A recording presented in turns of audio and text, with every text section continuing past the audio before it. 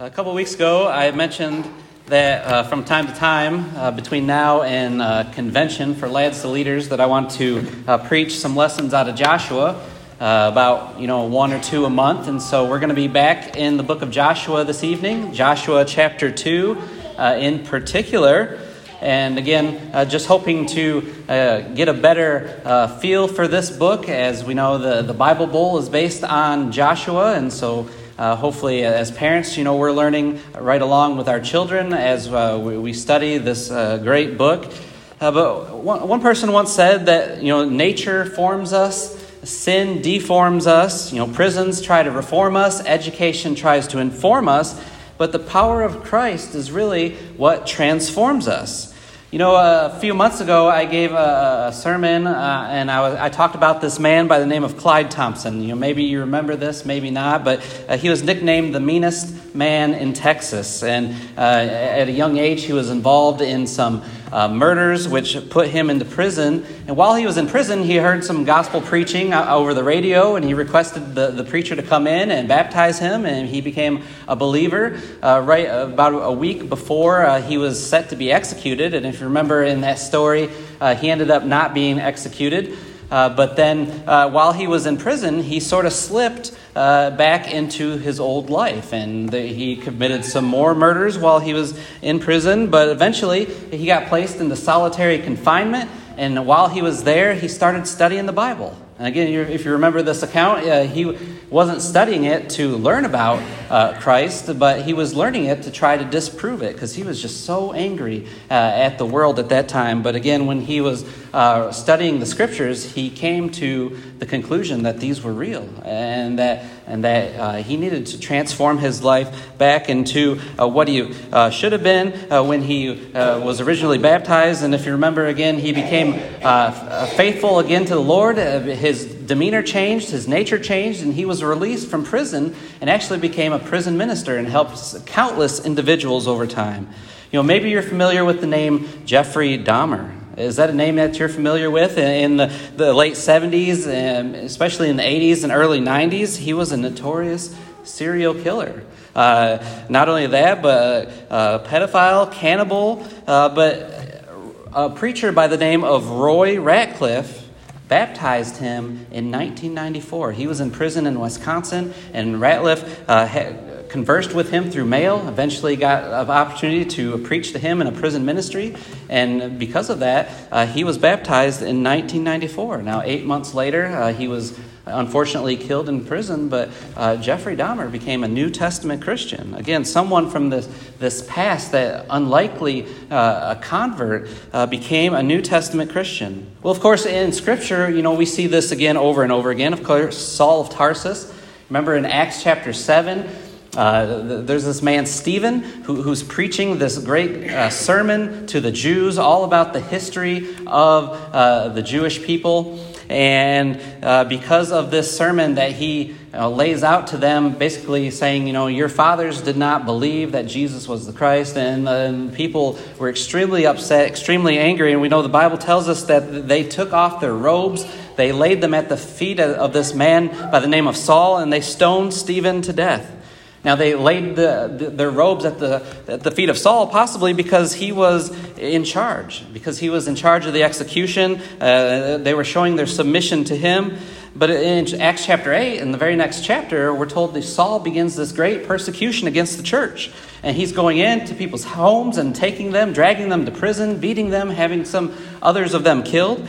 Again, a man who is an unlikely convert. But of course, we know by Acts chapter 9, on his way to Damascus, he meets Jesus on the road to Damascus. He becomes blind, and he asks what he must do, and he's told to go to see this man Ananias, and he'll tell him what he was doing. Remember, Ananias tells him to arise and be baptized, and he becomes eventually Paul, the Apostle Paul. Well, if you read the letters that Paul wrote, we know that he doesn't always hold back on his past. In 1 Timothy chapter 1, verse 13, he refers to himself in his previous life as a blasphemer, as a persecutor, as a violent aggressor or insolent man. But in Acts chapter 9, verse 15, what God told Ananias was that this man, Saul, was a chosen instrument of him, and that he was going to bear his name before the Gentiles and the kings and the sons of Israel. He said God had a plan for him. Again, a very unlikely convert. But then we get to Joshua chapter 2. And again, another individual, as we read this chapter, we come in contact with someone who we would think as an unlikely convert. We meet this woman by the name of Rahab the harlot. And of course, the theme of the book of Joshua that we talked about a couple of weeks ago is about conquering. It's about this conquest, about being courageous. And the Israelites fulfilling the commandment to occupy the promised land and drive out all of those idolatrous pagans in the land. And of course, another theme of that book was in Joshua chapter 24, verse 15, where Joshua tells the people, choose for yourselves today whom you will serve. Whether it's the gods who are beyond the river or our God, choose for yourselves today, he says. Notice he says, but as for me and my house, we will serve the Lord. But yet again, at the beginning of the book of Joshua chapter 2, we have this woman, a non-Israelite, but she's doing exactly what Joshua challenges the Israelites to do. She chooses, along with her house, to serve the Lord. And in every way, again, she's an unlikely convert. Her profession is immoral, of course. Harlotry, that's not a word that we use in today's language, but prostitution. That's what her profession was. And we also remember Rahab for the lying and the deception she does in this chapter to hide the spies. And we're not necessarily going to talk about that in depth this evening, but the New Testament writers, they use her example three times. 3 times in the New Testament, Rahab shows up in the New Testament, and those are the verses that we're going to focus on this evening. We're going to see that she saw the evidence and that she accepted it by faith, and God blessed her. So what we want to do first is refresh ourselves with the story of Rahab, and then we're going to notice how the New Testament writers chose to remember her. Again, in Joshua chapter 1, remember, God is charging Joshua that you are now commander of my people. Moses is dead at this point. Joshua is going to take over, and he charges him, be strong and courageous. He tells him that over and over again in that chapter. And then Joshua, in chapter 2, he sends out 2 spies. 2 spies into the land, specifically into Jericho, and they go and they lodge at Rahab's home. Well, why did they choose her home? The Bible doesn't tell us, but we do know that those were the hotels of the day. The hotels are not like what we imagine hotels to be, but those who practice, again, harlotry, they would have been at the hotels of the day. And so the spies go and they go and stay there. But also a second reason why is because her home was on the wall, as we read in Joshua chapter 2. This was an advantage for them because if they were to be in any trouble, they could just jump out of the wall and run as far as they could. They weren't in the center of town where it would be much harder to escape, and so this was an advantage or an advantageous place to be. But we remember the king of Jericho catches wind that these spies are in the land, and so he requests Rahab to give them up. And she admits that they had come to her, but that now they were gone. But of course, this was that deception, that lie that we noticed a little while ago. She hid them on her roof.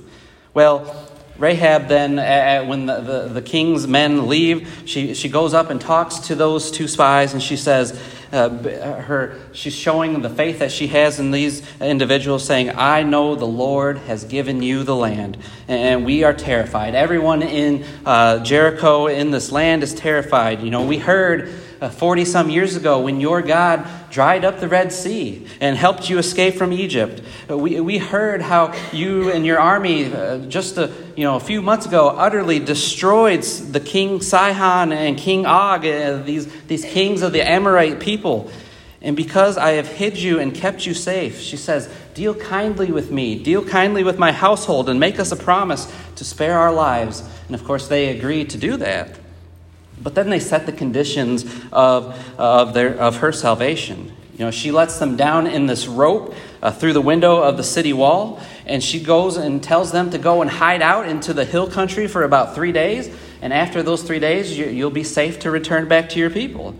And the spies say, well, when we come back, when we're going to come back, we want you to tie this scarlet cord in your window, and this is going to let everyone know that we are not going to attack this household. We are not going to utterly destroy these individuals, harm anyone in this home. This is what you have to do to be safe, to have salvation from this battle. And of course, in Joshua chapter 6, when we get there later, that's exactly what happens. Is she puts that red cord in the window, and they are the only ones who escape that destruction that the Israelite people had.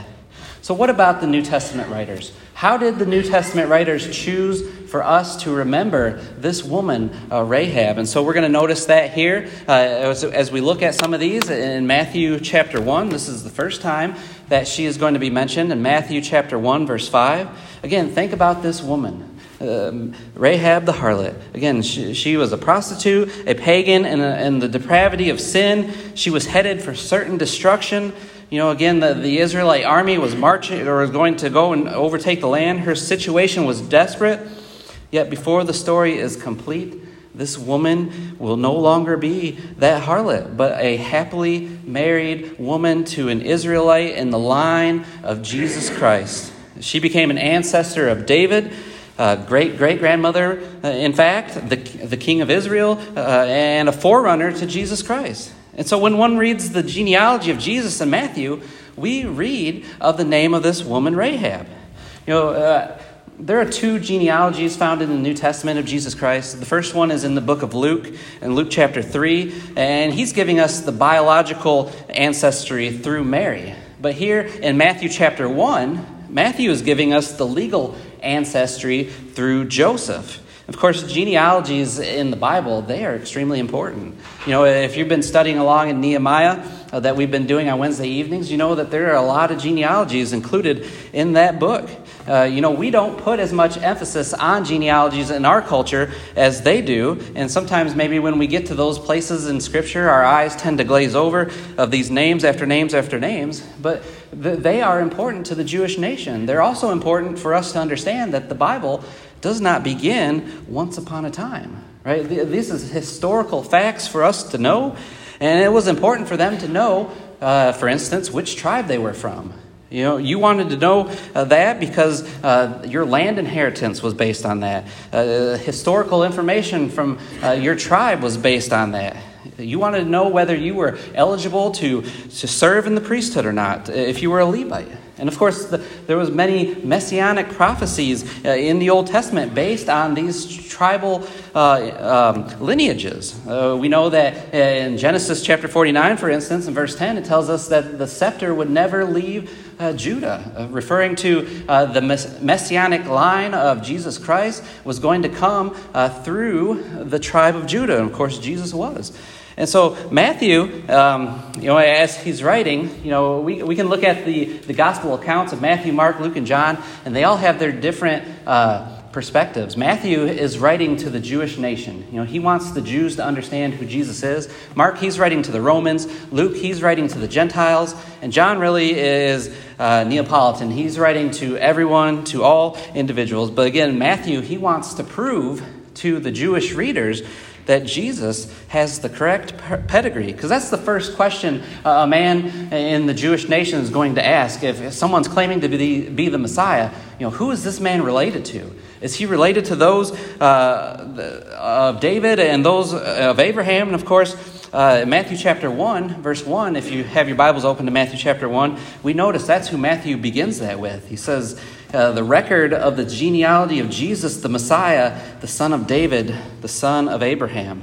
Right? Abraham and David would have been the two biggest names within the lineage of Jesus. If you're related to those individuals, that's what they want to know. And again, it begins with Abraham, and he goes all the way through Joseph. And as we read this genealogy, some rather odd things stand out to us when we're reading through it. There's going to be a couple of Gentiles named throughout it, and there's going to be some black sheep in the family of the Israelites. Gentiles, of course, the Jews considered unclean. This would have been almost an embarrassment for them to have Gentile individuals mentioned within the lineage, the genealogy of their Messiah.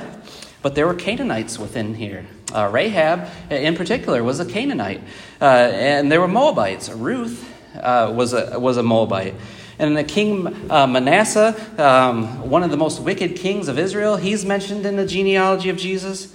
But there's also within this genealogy in Matthew chapter 1 is also the names of women. And again, usually genealogies were male-dominated. And so this is a little different in particular, because it's usually the son of so-and-so, who's the son of so-and-so, who's the son of so-and-so.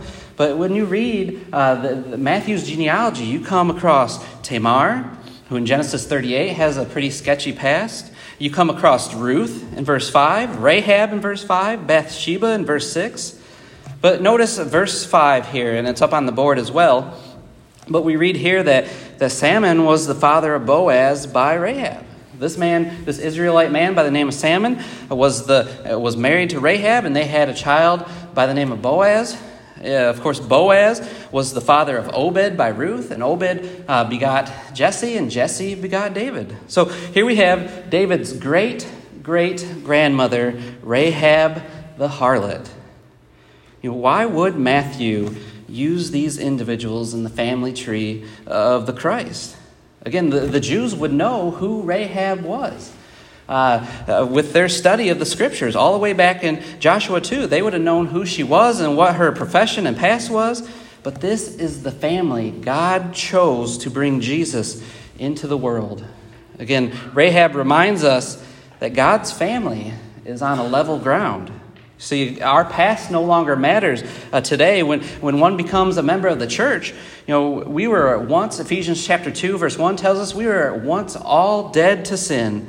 But by verse 5, he tells us, but by grace through faith we have been saved, and we are made alive through our baptism into Christ. Ephesians 2, verse 19 says, we are now fellow citizens in God's family. We're all on level ground. Galatians chapter 3, verse 26 and 29, Paul there says, for you are all sons of God through faith in Christ Jesus. For all of you who have been baptized into Christ have been clothed yourselves with Christ. And he says, there is neither Jew nor Greek, there is neither slave nor free man, there is neither male nor female, but you are all one in Christ Jesus. And if you belong to Christ, then you are Abraham's descendants, heirs according to promise.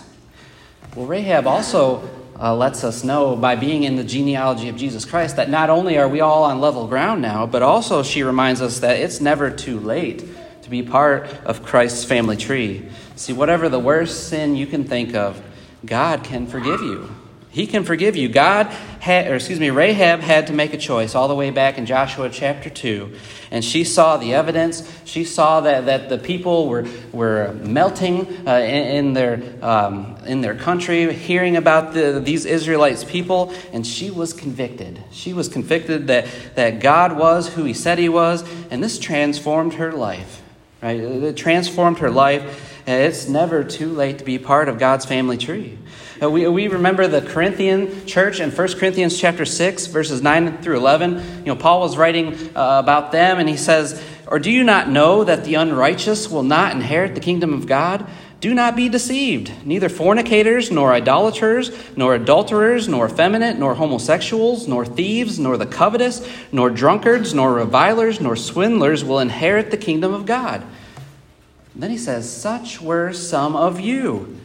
But you were washed, but you were sanctified, but you were justified in the name of the Lord Jesus Christ and in the Spirit of our God.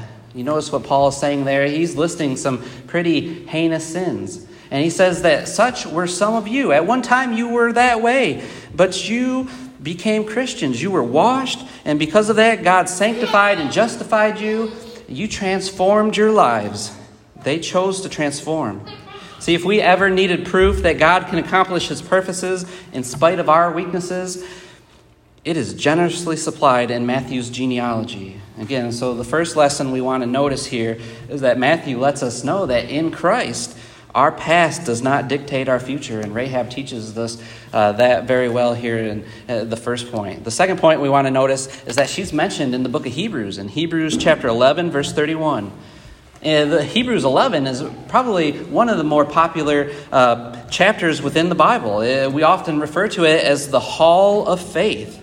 See, over and over again, the Bible writer here is listing those in the Old Testament who, by faith, did such and such. And by faith, they did this. And by faith, they did that.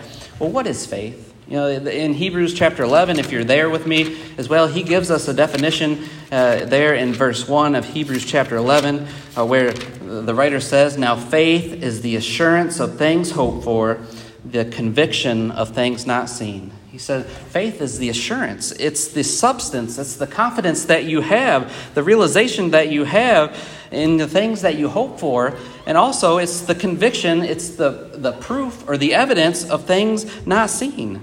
Biblical faith is never a leap in the dark. It's never wishful thinking, but it's never a mental acknowledgement. James said in James chapter 2, verse 19, that even the devils believe.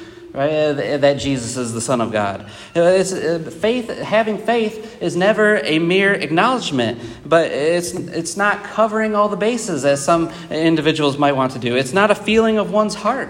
Jeremiah says that the heart is wicked; it can't be trusted.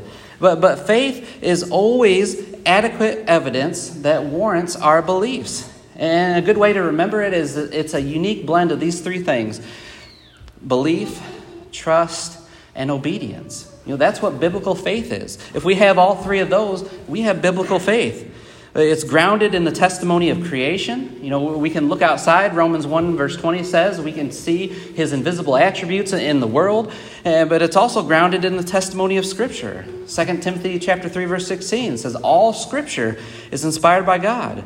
And how important is faith? Again, the Hebrews writer in verse 6 of chapter 11 tells us that without faith it is impossible to please him. For he who comes to God must believe that he is, and that he is a rewarder of those who seek him. And Jesus said in John chapter 8, verse 24, that if we don't believe in him, that we will die in our sin. And in Romans chapter 5, verse 1, we are justified by faith. Faith is extremely important. Well, again, notice what the Hebrews writer says in the Hall of Faith about Rahab in verse 31. He says, "By faith Rahab the harlot did not perish along with those who were disobedient after she had welcomed the spies in peace." And again, we want to notice this evidence-based faith that Rahab had. Again, she had that belief.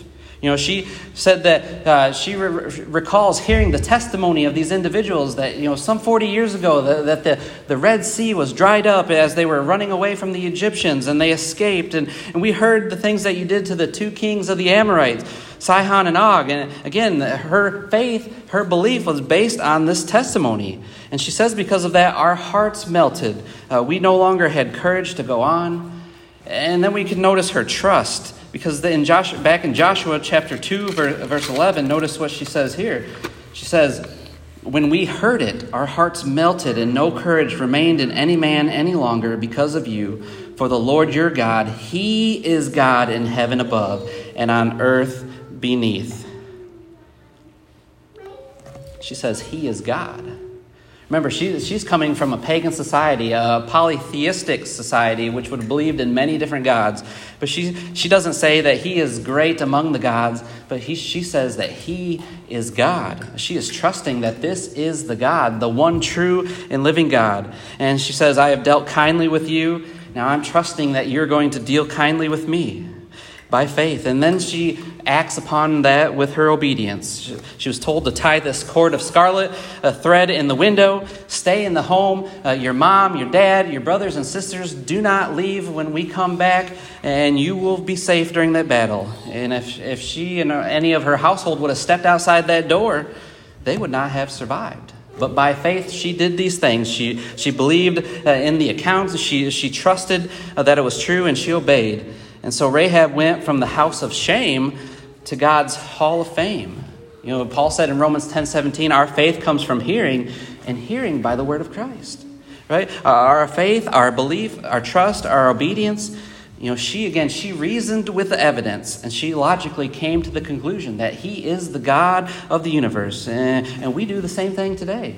Paul says in 2 Corinthians chapter 5, verse 7, that we walk by faith, not by sight. No one here has seen God, but we believe that he is, and we walk by faith, not by sight. And so the second lesson we want to learn again here this evening from Rahab is that the Hebrew writer lets us know that we may at one time have been disobedient, but through faith we can be counted with the obedient. And the last point we want to notice here, that again, Rahab is brought up one more time in the New Testament, this time in James chapter 2, verse 25.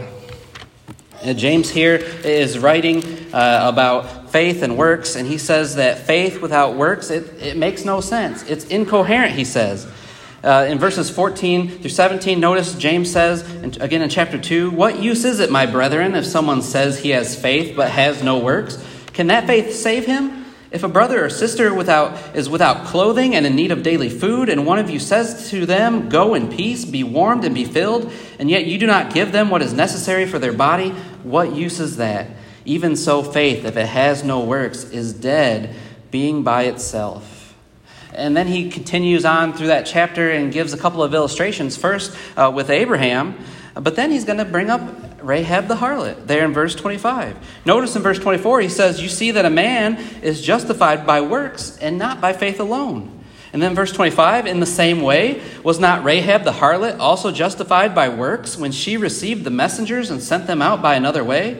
For just as the body without the spirit is dead, so also faith without works is dead." And so James is telling us is that, Rahab's faith was active. It was active, and it brought her to do these great works. Her saving faith was revealed in her works when she received the messengers and she sent them out the other way. Again, faith, as we mentioned before, is not a mere mental assent or acknowledgement of Jesus. A lot of people live by the faith alone practice in religion, that all you need to do is have faith. All you need to do is acknowledge that Jesus is the Christ, and you'll be fine. But the only time in the Bible that phrase faith alone is found is here in James chapter 2, verse 24. But it says that we are not saved by faith alone. Again, you see that a man is justified by works and not by faith alone. And a lot of times they'll want to make the argument that that faith that baptism is a work, and so we can't be saved by works. But Jesus said in John chapter 6, verse 29, "This is the work of God, that you believe in him who he has sent." Jesus himself said that belief is a work. Again, not a work of merit, but a saving faith producing good works. In Matthew chapter 25, remember when Jesus is describing the judgment day, and he says to those, that he's going to line up the sheep on his right and the goats on his left, and he says that, I came to you and I was hungry and you gave me something to eat, and I was thirsty and you gave me something to drink. I was a stranger and you brought me in. I was naked and you clothed me. I was sick and you helped me. I was in prison and you visited me. Well, we noticed when Jesus gives those things, and then when he gives the negative to those who did not do those things, he said those individuals who did not do those things were meant for the eternal fire, as he's describing the great judgment day. And notice he's not talking about the life that they lived in the sins that they were committing, but that they weren't doing these great works. Again, Rahab was not the only one in Jericho who believed the same report. It tells us there in Joshua chapter 2 that all of them believed in that report. They all melted. They were all scared. But she was the only one that took action in that account. The rest of the citizens of Jericho did not escape the destruction. They were utterly destroyed. And so as we see here, the third lesson of Rahab that we notice in the New Testament, that James lets us know that faith without works is a dead faith. And she, of course, did not have that sort of faith. Though through a faithful response to God, as we are concluding this lesson this evening about Rahab the harlot, we notice that anyone can move beyond their past and receive the grace of God. Again, Rahab's name is recorded in the genealogy of Jesus and with the great heroes of faith.